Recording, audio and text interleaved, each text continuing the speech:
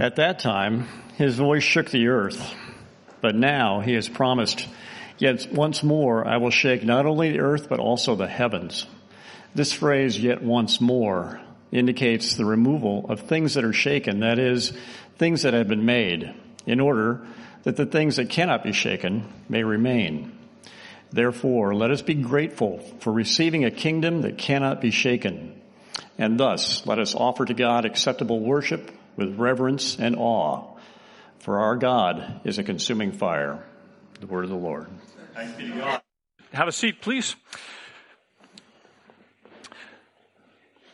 So if I had to ask anyone here, is that scripture like, man, trial, testing, yeah, darn right. I'm going through it. I'm physically or job-wise or just things in my family or things in my own life or things I believe or not sure.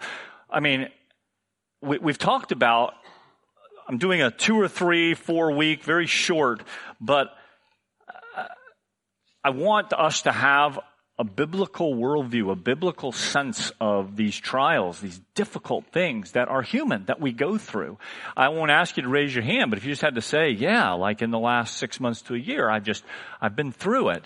And what we looked at last week as we began this was, the Bible says, beloved, don't be surprised when you go through fiery trials as though some strange thing were happening to you. And yet, we are often surprised. We're often like, I'm a Christian, or how could this stuff happen in my life, my family, my world, my health? How could it happen? And the Bible says, don't be surprised. So the first thing we looked at last week as a recap is just, let's not be surprised. So that we know they're going to test our faith. Say, wow, I don't know where God is in this. That's called the test of faith. That's normal. It's something the trial is supposed to do to prove the reality of what we believe. We're supposed to rejoice and choose to rejoice, it says in this. Easier said than done, I get it. But that the Bible's commendation to us is to see it for what it is, which is an opportunity for God to come through. If there's never any time for God to come through, then we've missed one of the purposes of trials. And finally, we looked at from James 1 how it produces endurance in us. And that everybody gets tired. Everybody gets tired when they're exercising. And a lot of us quit when it gets tired because we don't like to be tired. We don't like to hurt. We start running and we get the stitch in our side after a couple of 100 yards and we say, well, this is silly. I'm not going to do this anymore. Why would I do something that hurts? Because you develop endurance, right? And so in our lives, when things begin to hurt, we develop faith, muscles, and endurance. So this week, what I want to look at is the second purpose of trials. In addition to this endurance that it gives us and not being surprised, it is to give us this incredible gift. Trials it doesn't have to. We get to choose this or not, but it's supposed to give us perspective. There's this little cartoon that Josh, you can put up here that I really like because I think it sort of capsulizes in here perspective, right? There's this little guy on an island and he sees a boat coming. Here's the guy on the boat seeing the island coming. And they're both like, boat, land. And they both are in exactly the same position they were before. They could switch places for all of me. The guy on the land could get in the boat. I don't know what's going to happen. But the idea of it all depends what you're looking for and what you find. And trial, often we think of these difficulties. We think of, I want to do the best I can to just get them out of my life and get rid of them. And instead of seeing them for the opportunity that they are. When we look at perspective in art, now I'm a terrible artist, so I only know this from reading about it because I can't do it. But you'll look and say the perspective is given when we see it from the artist's perspective, right? So this is a painting, right? It looks like it's going off in the distance, right? They've mastered that art of perspective of the way the lines are shaped. We see what the artist sees. And a skilled artist gets us into a different dimension. This flat piece now looks like we're seeing it. And what we will find if we will allow the Word of God to do this is that the artist of our souls can make 3 dimensions of this life, and all of a sudden we see different dimensions.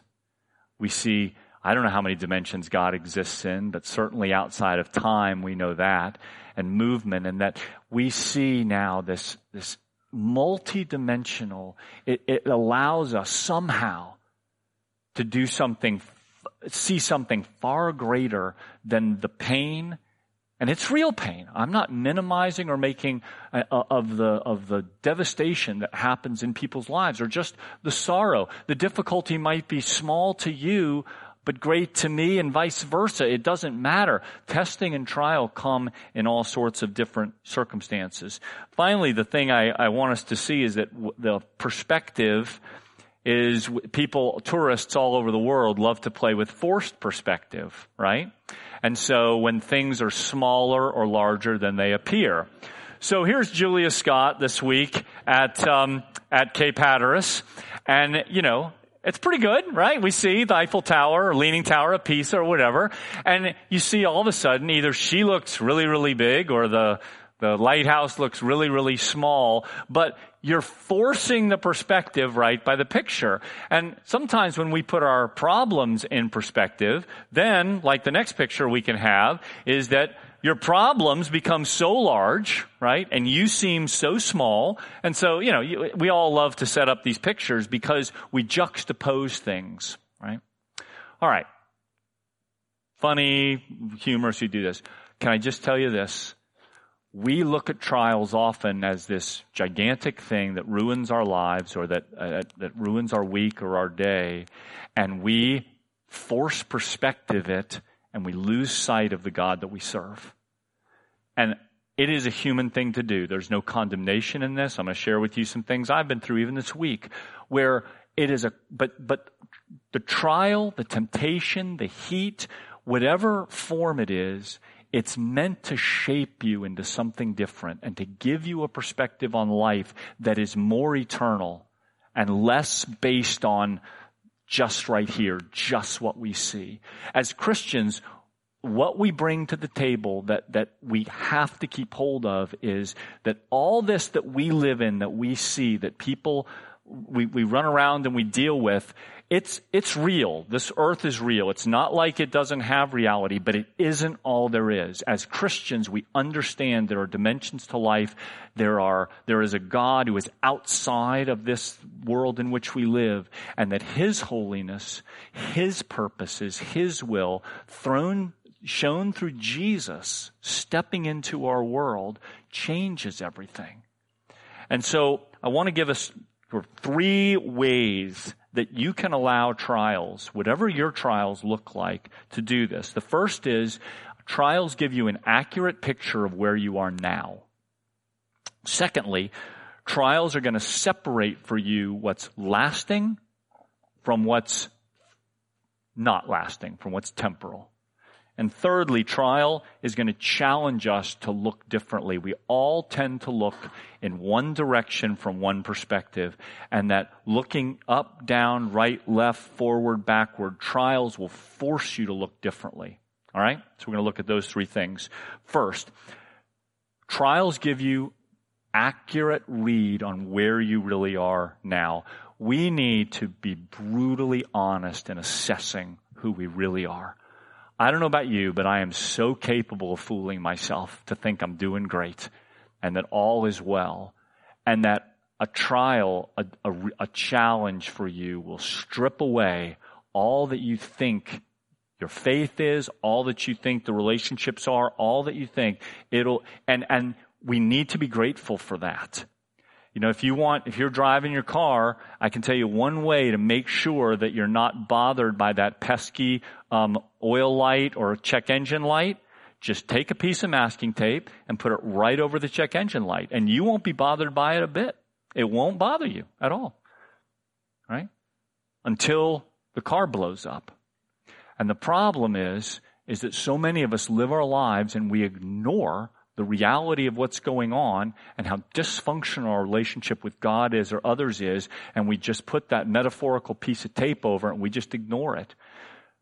God loves you enough to bring trial in and ask you to use it to have an accurate assessment. 1 Corinthians 3:13, Paul says it like this: every man's work shall be made manifest. That is evident. It'll be seen for what it is.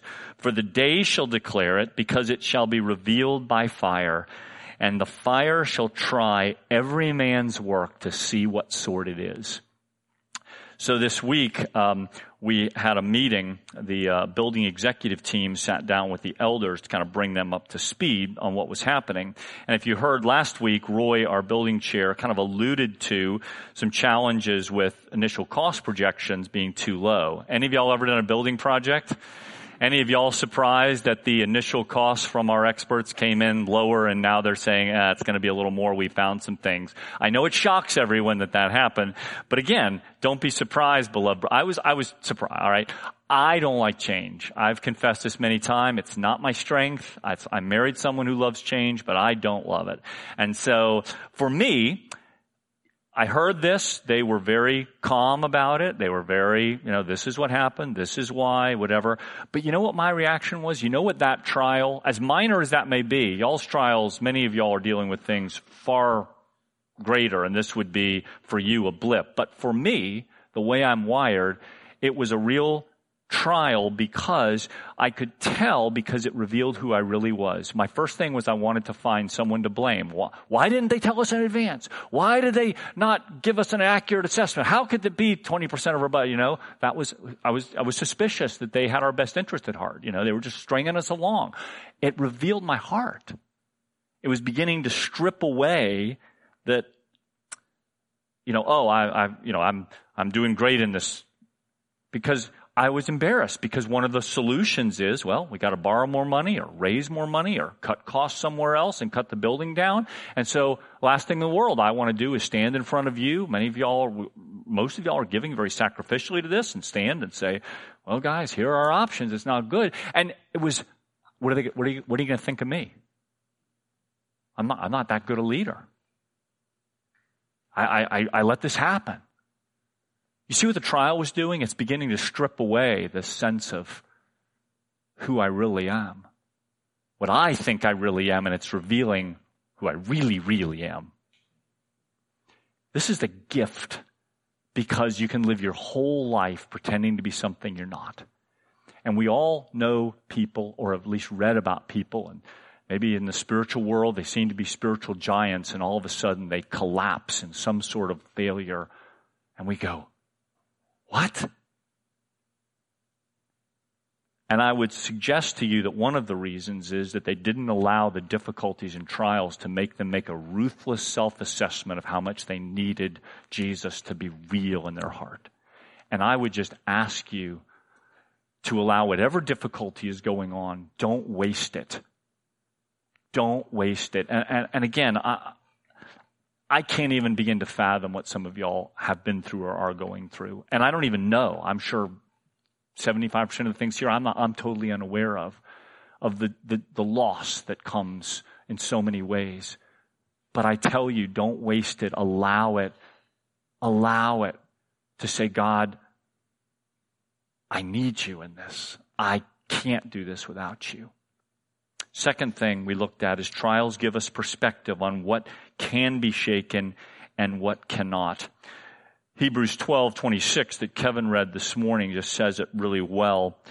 When God's voice shook the earth, he's promised, once more I will shake not only the earth, but also the heavens.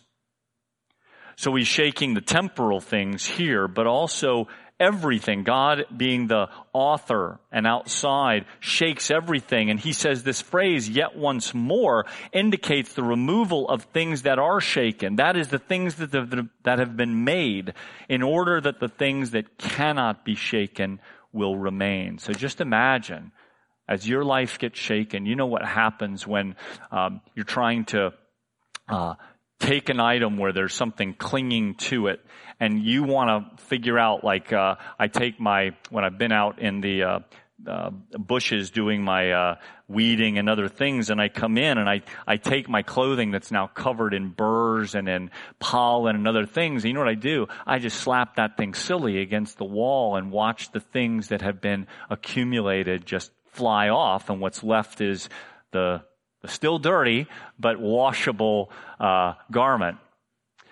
And sometimes we can feel that way when life gets to us. And again, it is a gift, because when we look around us and we grab onto and we say, what I see and all this stuff that's here, this is all that is, and this is real, and that's it. We will discover one day that all we have left is what's eternal and unseen. One of my, and this is going to sound like a really funny life verse, but for many years I memorized this scripture in college. It's from 2 Corinthians chapter 5, but I learned early on that God was the only thing that was going to last. And in that, 2 Corinthians chapter 4, and it says, we don't lose heart, though our outer self is wasting away. I learned early on when I began to go bald at 23 that there was no point in hanging on to things that were wasting away. Our inner self is being renewed day by day. This light, momentary affliction. Now, I know it doesn't seem that way. I know in the middle of it doesn't seem light and momentary. Some of y'all have faced people, you all or others you love, long-term illnesses, death. It seems so permanent, but the Bible counsels in the long run, that perspective, that seeing through, that momentary light affliction is producing for us an eternal weight of glory far beyond all comparison, while we look not at the things which are seen, which are passing away, but at the things which are unseen, which are eternal. This is the gift that trials do for us. Finally, trials allow us to look in different directions. Some of y'all who shop at Wegmans know I have a perch, but I see a lot more of you than y'all see of me. I tend to sit in the same chair. I overlook the food section and I look out. And some of y'all I see shopping quite often. Some of y'all actually look up and see me and will say, I wonder if he's up there. But most of the time, certainly 99% of the shoppers don't know or care, or it's sort of weird to look up and see the people looking down at you. But it's a perch and vantage that's quite interesting, because I sit over and I pray for people that I see, or I just watch life go by sometimes when I see that. But very few people look up, nor should they. There's no real reason to do that. But I found that in life, most people look one direction.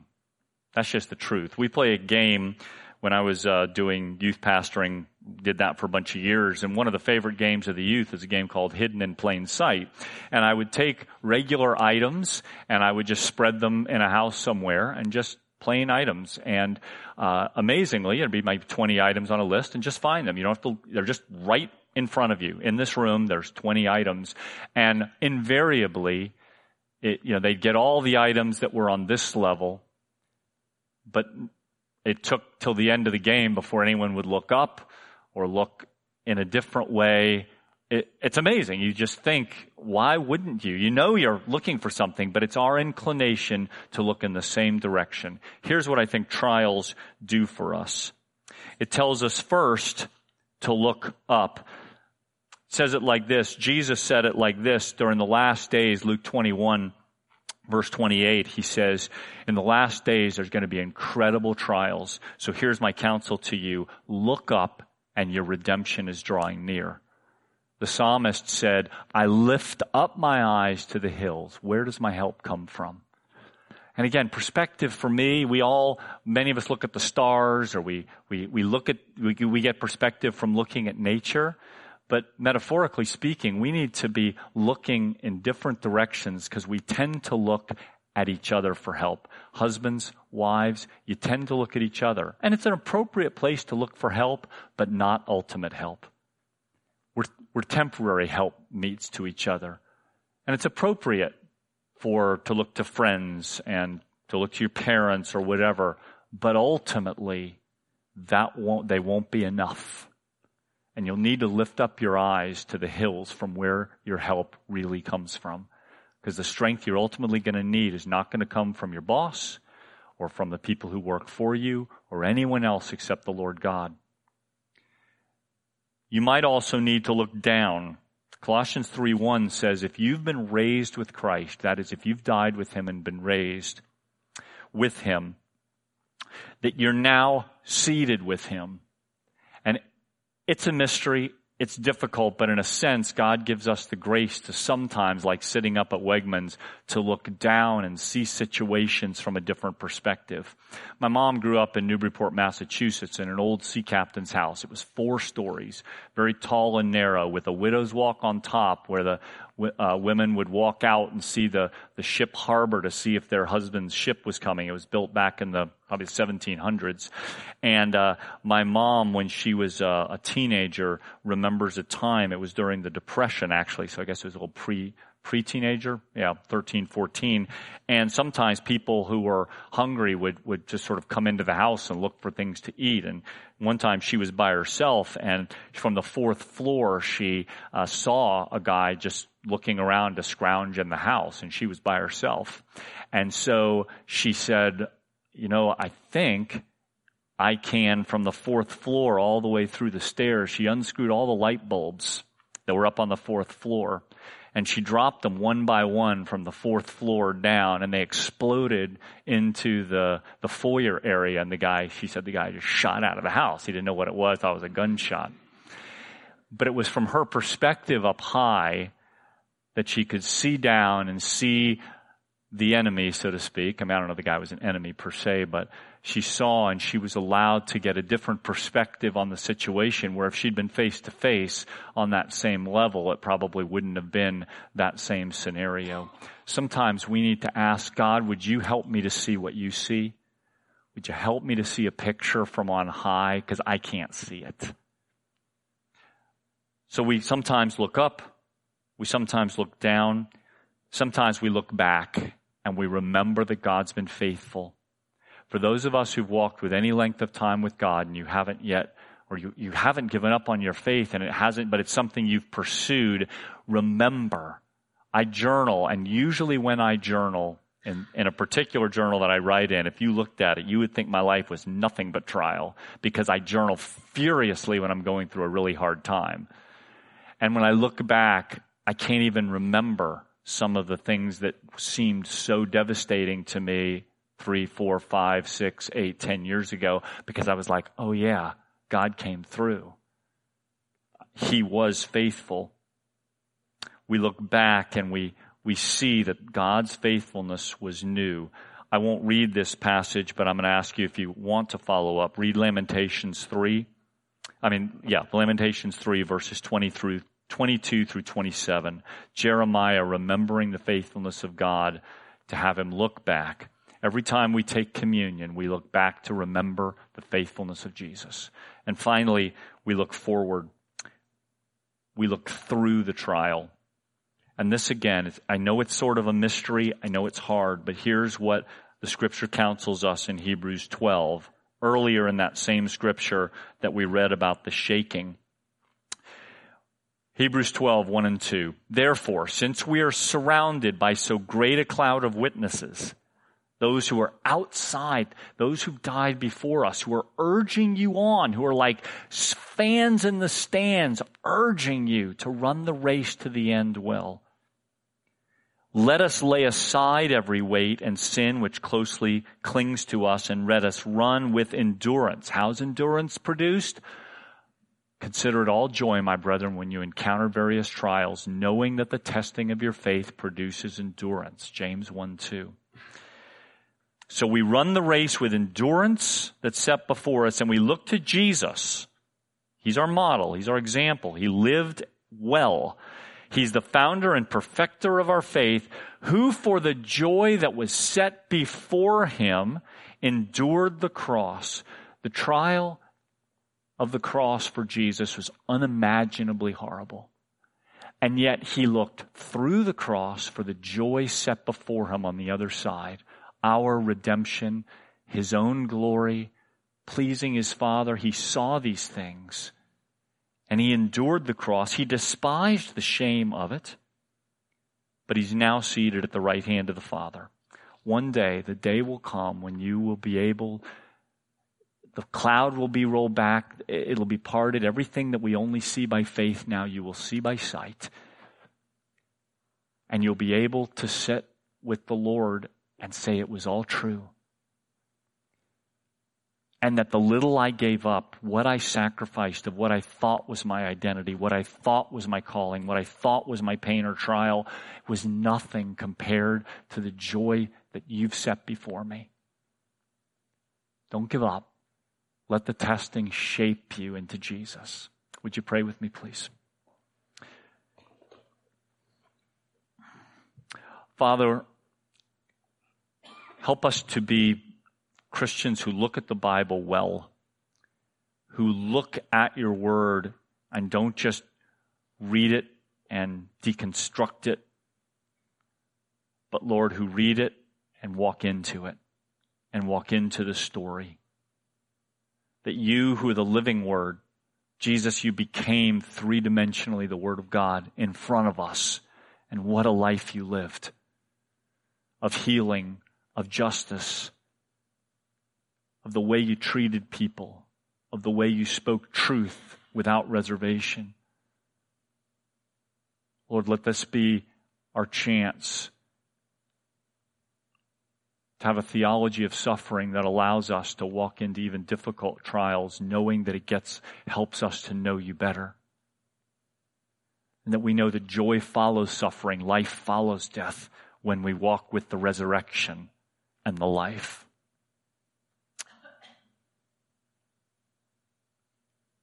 Lord, these are great mysteries, and for us who are on this earth, it's so hard for us to see.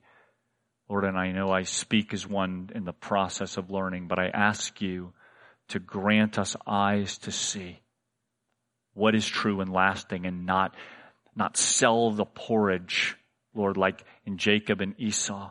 Lord, Esau willing to give up his birthright for the immediate gratification of the porridge. But Lord, help us to see our identity as children of yours, that it's enough for us to deny ourselves, to suffer, and to walk with you and to see the joy of Jesus. Hallelujah.